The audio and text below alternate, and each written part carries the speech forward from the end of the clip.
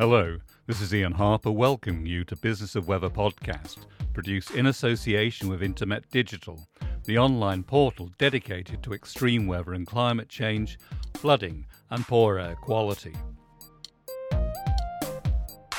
In each episode, we'll investigate the increasing impact of extreme weather and climate change on business and society, and how weather technology and information services can address the growing challenges.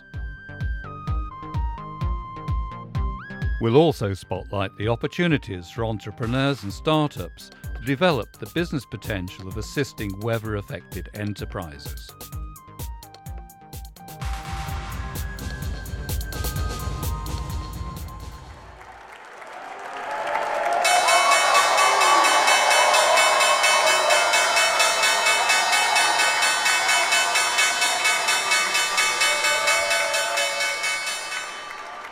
There's an old saying in journalism, if you want to know what's really going on, then follow the money.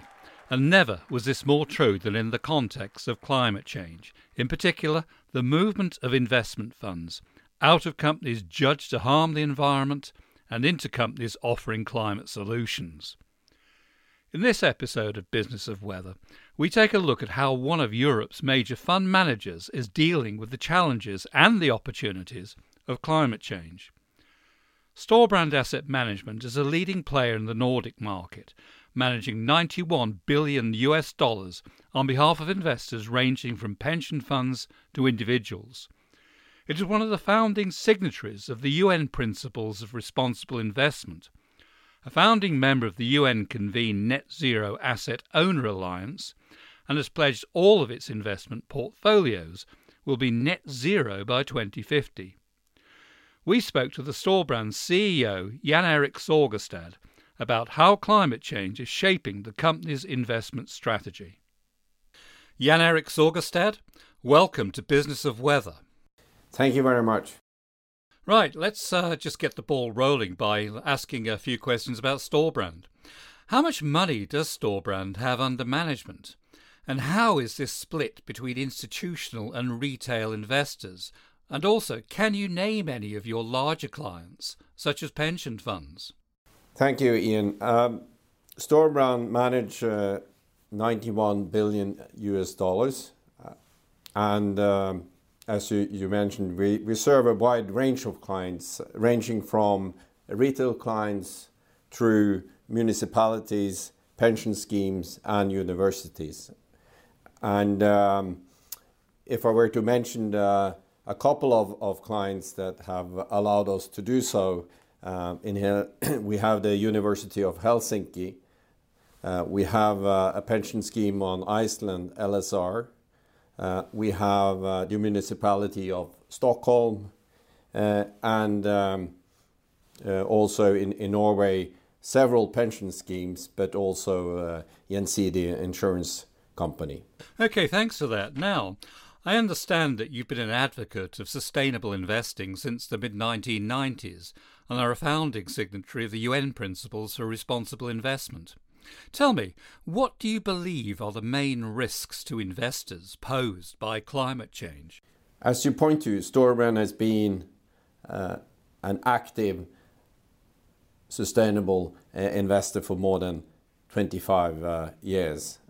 And climate risk is certainly acknowledged as one of the greatest risks facing humanity. And clearly it represents a risk to our long-term economic growth. And as a long-term investor, we do depend on a sustainable economic growth. So that's if you like, the macro perspective. If you dig further into the climate risk, of course, frequent and severe climate-related events may cause major impact on products and services and supply chains. Extreme weather events, increased fires, droughts, hurricanes, flooding, but also very much related to climate risk is biodiversity, and clearly loss of biodiversity is a key business risk. And relevant for us as investors. Right, now tell me, how has your investment strategy changed in recent years when it comes to, for example, fossil fuel companies and other companies considered to harm the environment? Is Storebrand now an active divester in such companies? Over the years, we have really been pushing the boundaries for how we invest. Clearly, there are certain companies we are not invested with. There are certain business activities we are not invested in, and companies that we believe represent a high investment risk. On the flip side, there is also many companies and an increasing amount of companies that provide solutions to the problems. And also, of course, the major part of the companies are adapting their existing businesses to position themselves well for the growth opportunities that are represented by the Sustainable Development Goals, or for that matter, the climate goals of the Paris Agreement. So I would definitely say that we are not sort of positioning ourselves as an active divester. Our intent is to stay invested. We want to invest in solutions. We want to actively engage in order to help companies transform and contribute to the green transition that is required. And divesting is really the last resort. Is when we believe the company is not willing to change their business, when they don't understand the risk associated with their existing business practice. So that's, if you like, the last resort. Right, okay. Now, you mentioned the opportunities of investing which are being created. Where do you think the main opportunities for investment lie in respect of climate change and sustainability? Well, when we look at solutions, it's across many themes, both climate, sustainable infrastructure in cities, circular economy, and also empowerment, i.e. bringing financial services and communication services and health services to a wider audience at an affordable price. Coming back to the climate issue, of course, there are significant opportunities if you look in the sort of renewable energy space, energy distribution, energy storage, and basically the whole value chain in order to provide energy. But also in when you look at also production of different raw materials. Right, thanks for that. Now let's just take a look at Storebrand's investors.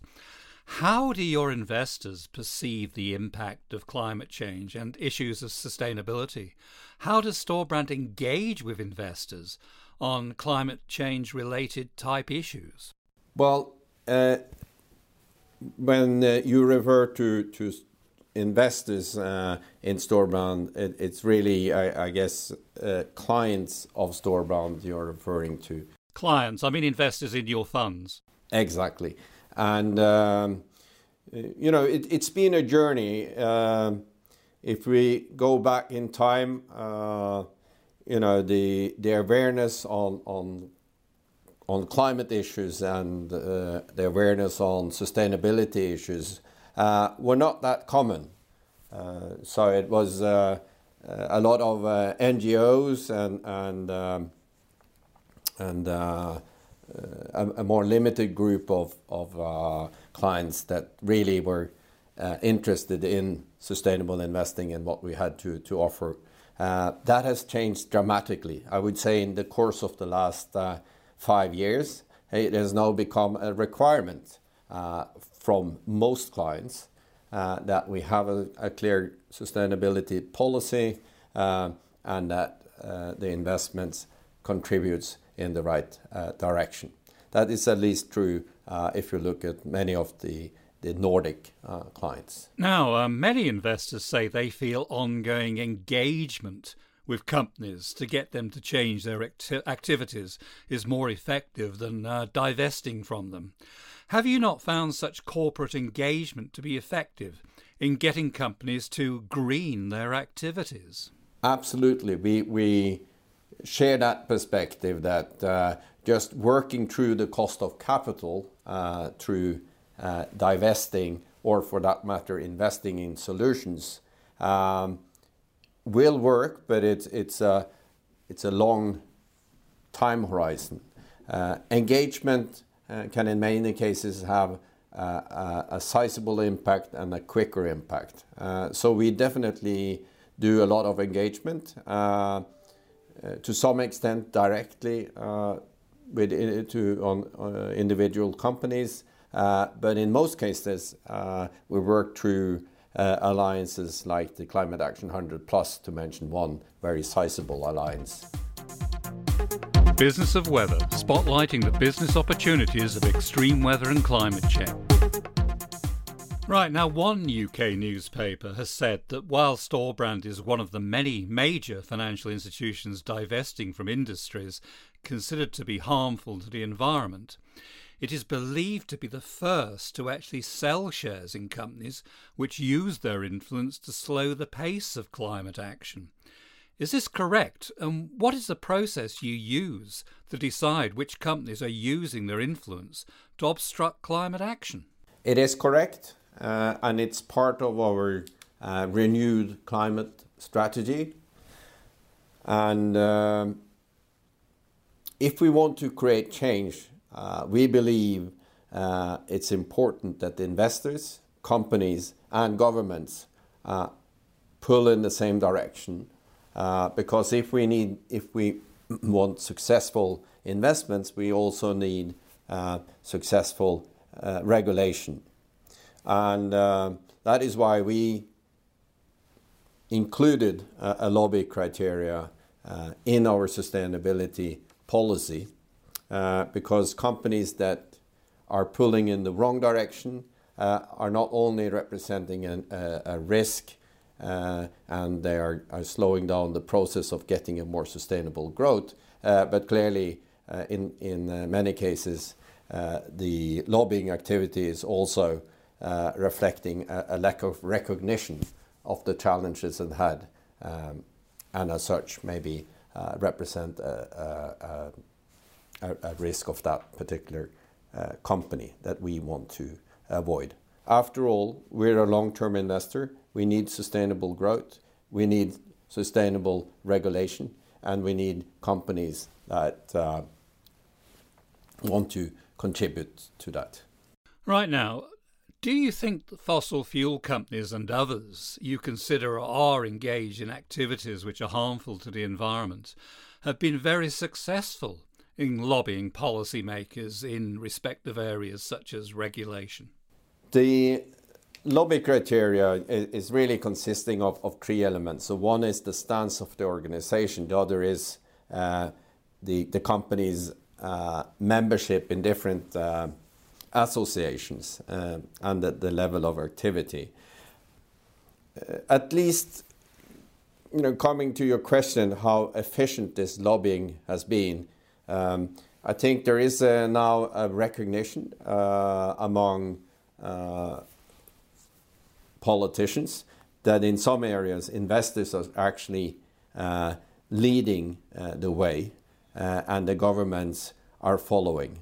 Whether that is as a consequence of lobbying or there are other reasons for that, at least there is a recognition that the government has to move faster. Right. Can you tell me which companies you've actually withdrawn your investments from for lobbying policymakers on areas such as regulation? Which companies have you actually divested from to date? We announced made an announcement on our new climate policy early last week, and in that announcement we also were transparent in terms of 5 companies that were, if you like, excluded from our investment universe, and that was BASF, Chevron, Exxon, Rio Tinto, and the Southern company in the US. Right, so some pretty big companies there.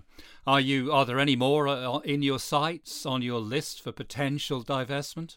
As I said, our objective is not to sort of expand on the list of companies we divest from. But we do monitor on a broad basis lobbying activity. And as a matter of fact, we use a lot of insight and data from Influence Map to help us in that work. And of course, we gain experience in our work in the alliances in terms of engagement and insight into lobbying activities. Business of Weather, spotlighting the business opportunities of extreme weather and climate change. Oil companies such as ExxonMobil, Chevron and the many other big players in the global oil market are pretty important investments for the likes of pension funds and other investors because of the significant dividends they pay. If you don't invest in such companies, how can you maintain the dividend levels you need to meet your clients' requirement for income? We have been investing in a sustainable way for more than 25 years. Our sustainability policy underpins all our investment activities. And we have been able to provide our clients with market or better than market return based on this policy. Clearly, oil and gas, we will need oil and gas companies in the transition. We have committed ourselves to a climate neutral portfolio consistent with the Paris Agreement by 2050. But over these years, we will need oil and gas companies. However, we will need oil and gas companies that recognize the challenge, that assess their investment plans, and are able to channel their cash flow either back to us as investors or into more renewable areas where they have a competitive advantage. So there are still several oil and gas companies that we are invested with, and we highlighted both BP and Equinor as two companies that are moving in the right direction and moving reasonably fast. Right, thanks for that. Now, do you think companies which are engaged in environmentally harmful activities should aim to cease these activities altogether wherever possible, rather than try, for example, to mitigate them by using carbon offsetting or carbon capture and storage technologies? Well, there are certain sectors we have decided to divest from completely, and I'm then thinking about coal and oil sands. And we do not believe that these sectors should represent any part of the future energy mix.